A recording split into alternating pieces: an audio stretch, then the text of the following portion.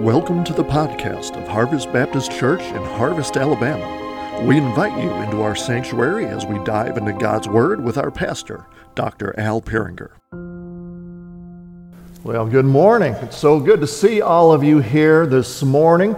Today we're going to start looking in the book of Malachi. Now, if you don't know where Malachi is the last book of the Old Testament, so it's right before Matthew. It is a short book of one of the minor prophets, but it has an important message for us today. And what the book of Malachi has to tell us about and talks about reminds me of a story that I read about a group of college students who wanted to form a new organization at their college. And so they called it the Apathy Club. Now, you know, apathy means you don't care, you're indifferent about things and things like that. So they wanted to call it the Apathy Club, and they wanted the Apathy Club to be unlike any other club on campus because, you know, most of the organizations that are on campus, they actually have a purpose, they actually have a goal, they have a common interest that unifies all of them. But this organization, this club, was advertised as believing in nothing, pursuing nothing, and doing nothing. They really just didn't care about anything, and they were going to demonstrate their indifference and apathy in an organized fashion. They were going to be an organized people who don't care. But there was just one problem. The self-appointed officers of the Apathy Club, they advertised the first meeting of the Apathy Club, and not a single person showed up because anyone who may have been interested just could not care enough to actually attend. Now, as silly as that little story is, I fear that there are too many people who call themselves Christians that have joined the Apathy Club, and I fear there are too many churches who are kind of an organized indifference. They just don't care. They're indifferent about Christ. They're indifferent about His calling. They're indifferent about what the Bible says about denying oneself and taking up your cross. They're indifferent about the fact that there are people all around us literally going to hell. And we just don't care. They're indifferent about what the Scripture says, what the Scripture reveals, what the Scripture calls us to do. So like the Apathy Club, they might look at their Christianity, they might look at what they call faith, and then they're just like, meh, who cares? You're going to look at this wonderful Christ that we sang about this morning, this wonderful Christ who saved us, who gave Himself for us, and all you have for Him is, eh. Is that it? And yet that's the attitude of many Christians in the Western culture. The Bible uses the word lukewarm. And we know about that in one of the churches in the book of Revelation, where Jesus said, because you're lukewarm, I'm going to spit you out of my mouth. I'm going to vomit you out of my mouth. But they're lukewarm. There was a pastor who wrote this little bit of satire, and this is what he wrote. He said, recently I talked to a man I will call Mr. Lukewarm, for he is neither cold nor hot. He says he is a Christian, but seldom attends church. I'm under a great deal of tension where I work, he explained, and often go fishing on weekends for relaxation. Church is all right, but a person can't do everything, you know. Mr. Lukewarm also had an uneasy conscience about his giving, for he continued, I put $1 or $2 in the offering plate whenever I go, and I think that's all God can expect of me. If I give 1/10 of my income, it would amount to more than $2,000. You just don't know how expensive it is to maintain my cabin at the lake and pay dues to keep my membership at the country club and the bowling league. Anyway, churches put too much emphasis on money. Mr. Lukewarm.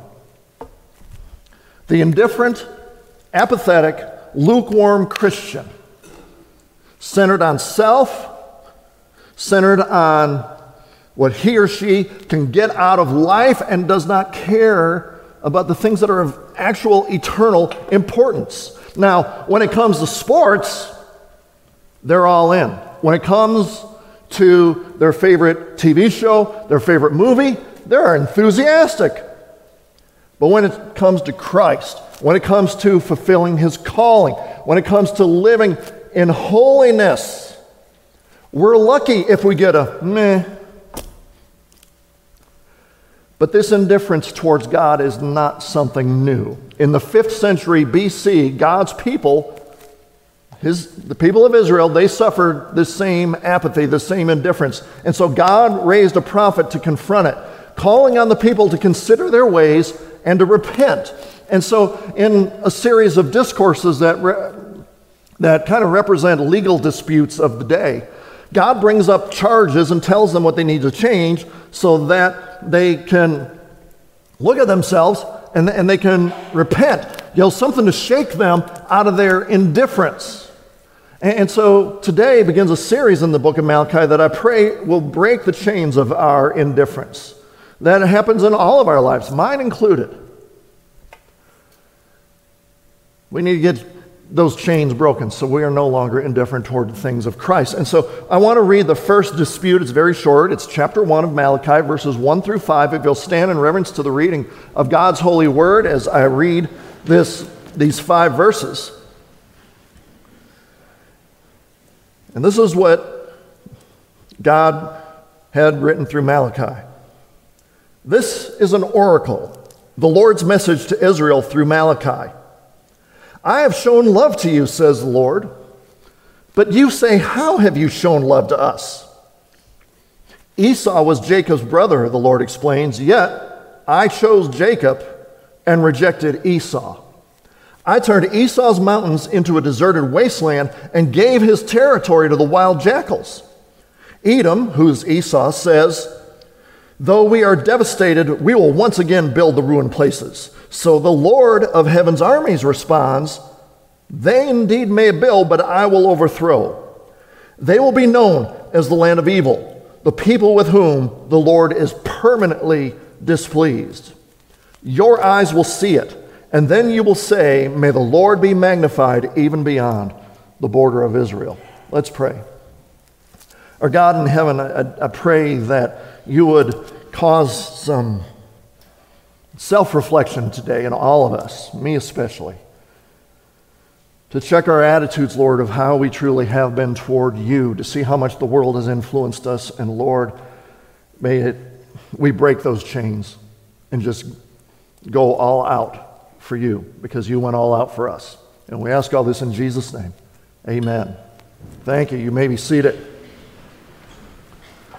So Malachi tells us that God has given him an oracle, and it is talking about that God gave him a divine revelation, but some scholars believe that this word for oracle is related to the Hebrew term for burden. And so we might say that God had a burden for his people. God shared that burden with Malachi, and God used Malachi as the mouthpiece to talk about the burden that he has in the hopes that these people would come to repentance. Well, I feel we need to have a burden as well. We need to have a burden that Christ would be made known, that Christ would be honored, that Christ would be glorified. I mean, yes, we're surrounded by the enemies of the cross, but we're also kind of dragged down by the indifference that is found in so many places in Christianity. I mean, we are surrounded by many churches and many Christians and many people who their Christianity is just meh, And so the first dispute here, we might actually kind of find a hint here as to why, at least one of the reasons why they were indifferent, because God's people doubted God's love for them. They may have felt that God didn't care for them, so they just lived in this perpetual apathy. They may have thought, well, you know what, if God is indifferent to us, then, we're going to be indifferent to him. Well, why in the world would they think that way? Well, let me put the book of Malachi into context. Now, God had punished his people by sending them into exile through the Babylonians. And so for about 70 years, they were in exile with the Babylonians, but then the Medo-Persian Empire took over, and they allowed God's people to return to the land. So the Jews came back to Israel, to Judah. They rebuilt the city of Jerusalem. They rebuilt the temple, although it wasn't as grand as Solomon's, but they still rebuilt it. But they were still under the government control of dreaded Gentiles. They were still under the government control of the Persians. And so it might be a partial explanation for their attitude. Yeah, we're back in the promised land, but we're still under control by the Persians. We're not where we think we ought to be. We're not experiencing what we think we ought to experience. And so God begins his oracle reminding the people he does love them. It says right there in verse 2, I have shown love to you. Yes, he disciplined them because of their disobedience, but that doesn't mean his love changed. Just because God disciplines doesn't mean he doesn't love. Parents, we discipline because we love. And so yes, they went through that whole ordeal. Yes, they're still under the Medo-Persian Empire, but that doesn't mean God's love for them ever changed. And so God says, I've shown you love. And then they get all attitude. How have you shown us love? Have you seen what's going on with us, God? Yeah, how have you shown us love? Things weren't the way that they thought they should be. So they question God's love. They remind me of the child who doesn't get his or her way. You dare to say no to them, and they say, you don't love me. I want to buy that piece of candy. No, you don't love me. I want to go over to my friend's house. No, you don't love me. If you love me, you'd let me go to my friend's house and buy me that candy and buy me a pony while we're at it too. You give me everything I want. If you don't give me everything I want, you don't love me. Start whining and complaining. That's what the Jews are doing. They're whining and complaining. They're saying things are not the way we want them to be, so you must not love us. And so God reminds them about how much he loved them, how he has demonstrated his love toward them. And here's the thing we want to take away from today. When we truly realize how much God loves us, and he loves us a whole lot, when we truly realize how much God loves us, there is no way we can remain indifferent to him. There's no way. When we allow it to sink in how much God loves us, what he did to show his love, there is no way we can just be like, meh, whatever. So how did God demonstrate his love? First today, God demonstrates love through covenant. God demonstrates love through covenant to show how much he loves them. God reminded the Israelites about their history. Just think about your history, Israel. Think about what happened all the way back to the beginning of how he began forming a people through one man. God chose Abraham, from whose seed the world would be blessed. And then Isaac was the child of promise that came to Abraham in his old age. And then Isaac had two sons. He had Esau and Jacob. They were twins, but Esau technically was the firstborn. And so now here's the thing. Here's kind of where God is going with this. Normally in the ancient Near East, the firstborn, even if it's twins, the firstborn would get the bulk of the inheritance. They usually receive all the blessings and the promises and the contracts that follow the lineage. It usually goes through the firstborn. But God, his plans and ways are different than man's. His ways are way higher than ours. He had a perfect will. He had a perfect plan. He had perfect purposes. And he did not choose the firstborn. In fact, before the twins were even born, God told them the older would serve the younger. And so through Malachi, what God is doing is God is reminding them of their heritage, that they were God's chosen people because they were the descendants from God's chosen of Jacob, in continuing the line of redemption. Now, within the text of Malachi here, God speaks it, talks about this at the end of verse 2, going into verse 3. Now, many translations you might have will say that I've loved Jacob and I've hated Esau. But the Hebrew words that are being used there is the wording of covenant. I have come into an agreement with one. I have not with the other. Now, so the love-hate thing, it wasn't some arbitrary thing just kind of on a whim. As well, the New English translation that I read from, what it says is, I chose Jacob and I rejected Esau. This is God's love for his people. God chose Jacob to continue the covenant. Esau was rejected from the covenant. Now, a covenant is an agreement between two parties. God had made a covenant with Abraham that the world would be blessed through his seed. That covenant was continued through Isaac, and now it continued through Jacob instead of Esau. And they, being the descendants of Jacob, that covenant was with them.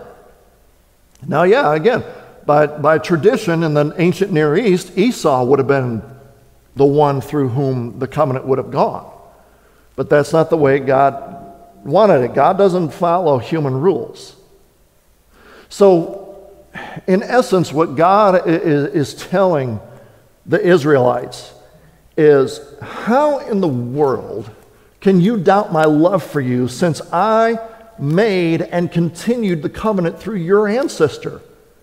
You are my chosen people in this world. I don't have covenant with anybody else in this world, but I have covenant with you. You're my people. So how can you doubt my love for you? So what in the world does that mean for us? Well, here, if we ever doubt God's love, or if the doubt of God's love should ever lead us into some sort of indifference about the things of God, we need to remember what he did to bring us into covenant with him. Because now we are God's chosen people. But it's not because of anything that we did. It's not because of our heritage. It's not because of our lineage. It's because of what God accomplished. God made a one-sided covenant with us through the sacrifice of his Son, Jesus Christ. And all we do is we believe and we accept the gift, and we are in covenant with God. Jesus died, he was buried, he rose again to grant eternal life, and we trust by faith. And when we trust by faith, we are brought into covenant with God. So think about this. We sinned. We were rightly condemned. We are rightly judged by God, being holy and perfect. And yet, we are forgiven. And not only are we forgiven, we are actually brought into his family. That's part of the covenant. You know, Jesus said that for the Lord's Supper, when he was telling us, look, this is my blood, the blood of the new and everlasting covenant. I am shedding my blood so you can be in everlasting covenant with the Father, with God, with the Trinity.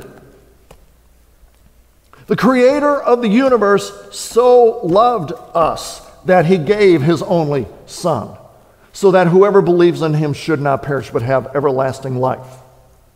God demonstrated his love toward us, and while we were still sinners, Christ died for us, so then we can come into covenant with him. The Creator of the universe so loved you like that, and all you got to say is, meh. Seriously? We should be humbled by this show of love. We should be overjoyed by this show of love. We should just be in eternal gratitude because of this show of love. God so loved us, he came into covenant with us. That doesn't leave room for any sort of indifference. But then, kind of continuing the theme, he continues talking about the demonstration of love and how you can't be indifferent toward God because of this. But secondly today, what God says through Malachi is that God demonstrates his love to us through his faithfulness. Through his faithfulness. So God takes the concept of covenant to the next step. Not only did God choose Israel as his people, he remained faithful to the covenant the entire time. That doesn't mean God wouldn't discipline his people, but God would never, ever forget or forsake them. When God had made another covenant with them through Moses, it was different from the covenant with Abraham, the covenant with Moses, and especially if you read Deuteronomy, It was a conditional covenant on their obedience. If you obey, you will live long in the land. If you disobey, you are going to be driven from the land. Guess what happened? They disobeyed. They were driven from the land. They had become an idolatrous people who turned their back on God, so God used the Babylonians as a means of discipline to take them into captivity, took them out of the land. But that does not mean God cast them away permanently, because the covenant that he gave through Abraham, Isaac, and Jacob still stood. And God showed his faithfulness to that covenant by bringing them back into the land of promise. You know, if God was a God who broke covenant, he could have just left them scattered. I'm sick and tired of dealing with you people. Just stay scattered. I don't care. But then God would have broken his covenant, and our God doesn't break promises. God was faithful in that he restored the Israelites to the land. I mean, no, it wasn't like it was before. No, there wasn't a Davidic king sitting on a throne. But God brought them back. God is faithful. And God wants them to get this concept of faithfulness by contrasting how he dealt with Israel versus how he dealt with Esau. Judah, because Judah wasn't the only land that was sieged by the Babylonians. The Jews weren't the only people that were taken into captivity. Esau, who was also called Edom, he became a nation. Their territory was kind of southeast of the Dead Sea, kind of sort of around where Jordan is right now. And the Babylonians took over Edom and drove them from their land. But here's the difference that God is trying to get through their thick skulls. I restored you. I did not restore them. I brought you back to your land that I had promised to Abraham, Isaac, and Jacob. Not them. I didn't bring them back into their land because God was not in covenant with Esau and Edom. He wasn't under any sort of obligation. In fact, Esau and Edom, even though they were, kind of kinfolk to the Israelites, I mean, frankly, they treated Israel like a bunch of jerks. I mean, they were just they were just not nice. Maybe kind of sort of like real brothers. I don't know. Sometimes they get at each other, but they weren't nice, and they treated Israel like an enemy. So God kind of treated them like an enemy. And so God, he reminds the Israelites that Esau, Edom, what it says here in verse 3, I've turned them into a deserted wasteland. I have given their territory to the jackals. I mean, yeah, there were surviving Edomites. And these Edomites, they talked a big game about, we're going to rebuild. Yes, we're going to go. And God here says, verse 4, they can talk the big game, but I'm going to overthrow. I mean, their land is going to be known as the land of evil, the people with whom the Lord is permanently displeased. I'm going to thwart any attempt that they do of rebuilding because I'm not in covenant with them. But I am in covenant with you, Israel, and I am faithful to you, and I restored you because I'm faithful. And we know that God fulfilled covenant through Abraham, Isaac, and Jacob. We are on this side of history. We know that he fulfilled covenant because he had told Abraham that through your seed the entire world is going to be blessed. And that's pointing to Jesus Christ. Jesus Christ is that seed through whom all the world is blessed, if they would believe. God was faithful to everything that he had told Israel. And so, what does that mean to us? This reminds us that, if God is faithful to all these other covenants, God is going to be faithful to the covenant that we have in Jesus Christ. When someone is saved through Jesus Christ, that means that God is never going to go back on his covenant promises. Jesus said he made a new covenant through his blood, and all who believe are now part of that covenant, and God is going to remain faithful. That is where our security comes from. That is where our assurance comes from. God remains faithful to his covenants, and he has made covenant to us through Jesus Christ. We are secure in Jesus Christ, because our God is a covenant-keeping God. The covenant and our relationship with God is not dependent upon how tightly we can hold onto Jesus. It has everything to do about how tightly he holds onto us. Because as another preacher says it over and over again, if we could lose our salvation, we would. Because we would not be able to keep covenant. But the covenant is not dependent on us. The whole covenant is dependent on God and what he did through Jesus Christ, and our God never fails. Our God never turns his back on his promises. Our God never says, well, forget that covenant, I'm just going to do something else. God is faithful to his covenant. Do we think so little of the God who holds on to us? Do we think so little of the God who is eternally faithful to his word and to his promises and to his covenant? I mean, does that sound like someone we should be nonchalant about? Here's a God who loves us, who remains faithful to us, no matter how badly we mess up. And let's face it, we all badly mess up. And he doesn't cast us aside. He doesn't say, I'm just so sick and tired of you, even though he has every right to be. He doesn't. He holds on to us. He says, I love you. You are mine. You are my child. And all we're going to say is, meh. What's wrong with us? As R.C. Sproul said, what's wrong with you people? What's wrong with us? So how should we respond? What was the response of the Israelites, or what should have been the response of the Israelites, and what should be our response? Thirdly, very quickly today, we respond to his love through worship. We respond to his love through worship, and so God concludes this dispute by telling them what their reaction is going to be. Once you let the knowledge of God's love just kind of sink into your brain, once you finally get it, once you just let God's love wash over you and you're like, oh, man, God really loves me. This is what he says is the response in verse 5. Your eyes will see it. Your eyes are going to see how I show you love. And then you will say, may the Lord be magnified even beyond the borders of Israel.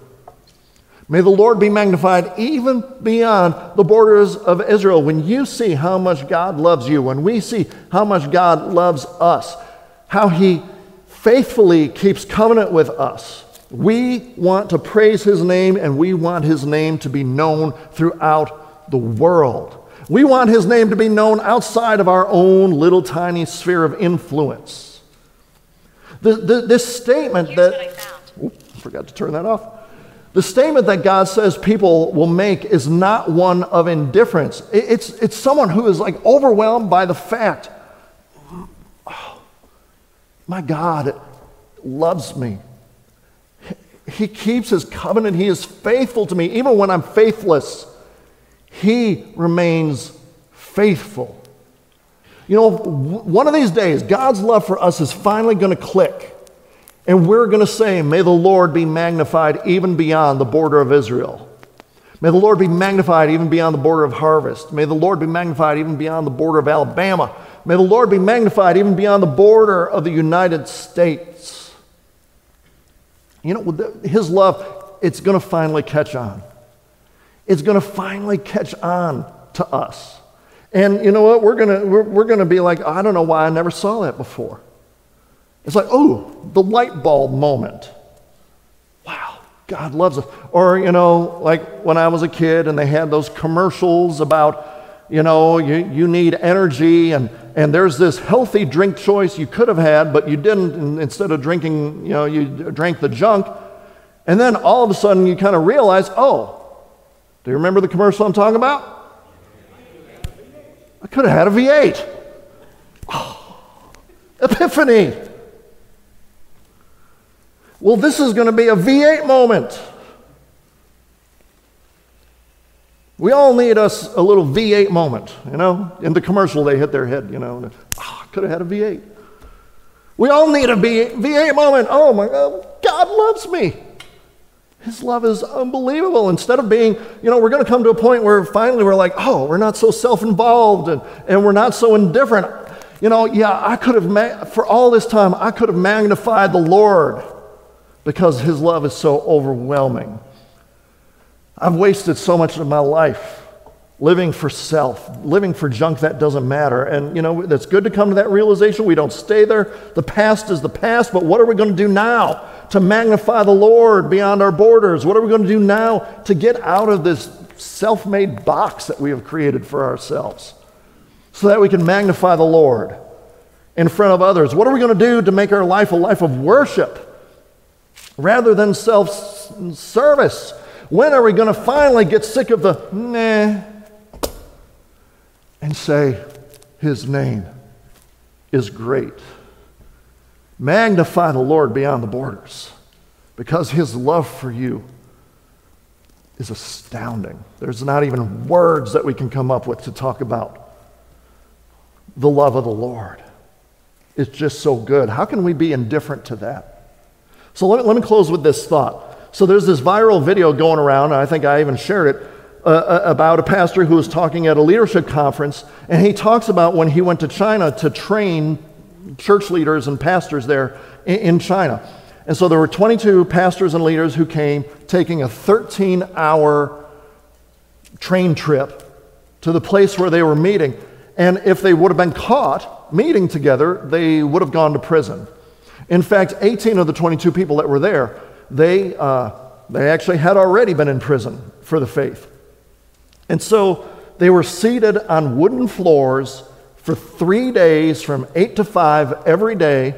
They sat under teaching. They soaked it all in so they could be better pastors. They could be better leaders.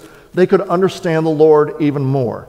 They didn't have enough Bibles to go around to the people, but it didn't matter because most of them had a good portion of the Bible memorized anyway. In China, owning your own Bible is like illegal, and they don't want you to have it. And so if you're caught with one, you might go to prison. It's taken away from you, but they can't take what's in your heart. So, it's there. So on the last day of the training, they asked this pastor to pray for them that they would be like American Christians with the ability to meet in groups freely. And the pastor said, there's no way I'm going to pray for you to be like American Christians. And they were just like, what? What do you mean? And he compared their commitment versus the commitment of Americans, the American indifference that there is. Because they rode a 13-hour train ride to be there, and Americans won't drive more than an hour to get anywhere of significance like that. In America, for them, they sat from 8 to 5, 3 days a week on a wooden floor to hear the teachings of God. In America, if the pastor goes beyond 40 minutes, you're out of there. And you might not come back. They sat on this wooden floor for 3 days in a building that didn't have air conditioning. In America, if you don't have padded pews or seats and you don't have air conditioning, ain't no one coming. In America, there's an average of 2 Bibles per household, and they're not ever read. In China, there's barely any Bibles, and yet they have memorized a good portion of it. And they do it a lot of times from scrap pieces of paper. They get a piece of paper that has scripture written on it, and they memorize it, and then pass it on to somebody else for them to memorize. And so this pastor said, I am not praying that you become like us. I'm praying that we become like you. That we would care. Let it be so. That God would get us out of our indifference. And it starts with us realizing how much God loves us. How selfish do we have to be to ignore this eternal love, this supernatural love that He has for us? I pray we never take that love for granted. I pray we never take that love for granted. How much, if we have love for other human beings on this earth, how much more should we have a love for the God who sent Christ for us? And so, if your spiritual thermometer is registering somewhere around, maybe we need to come to the altar today and pray that God gives us a burden for interest and enthusiasm for the things of Christ. Stop being meh. Maybe you want to come today and join a church family where we are going to steer ourselves away from being meh. We're going to be on mission. We are growing and living for Christ together. No more meh. No more indifference. But maybe you haven't even received God's love, because God's love comes through Jesus Christ. God's love isn't demonstrated by Him just, blessing whatever it is you're doing. God's love is demonstrated that He gave Christ to us while we were still sinners. Christ died for you. He rose again so that you could have eternal life. There is no other way. Believe in the Lord Jesus Christ. So during the invitation, I'm going to be up front here. And if you want to give your life to Jesus Christ, I want to introduce you to my Savior who so loves. And what a great love it is. Thanks for listening to the podcast of Harvest Baptist Church. For more information, visit us online at harvest-baptist.org or find us on Facebook, Instagram, or Twitter. You can also find info on our children's ministry on Facebook at Harvest Baptist Children's Ministry or on Instagram at kidsquest_HBC. Our student ministry is on Facebook at HBC Vertical Student Ministry and on Instagram at VSM_HBC. We welcome you to join us on Sunday mornings at 10 a.m. We are located at 8999 Waltrana Highway in Harvest, Alabama. Thanks for listening, and God bless.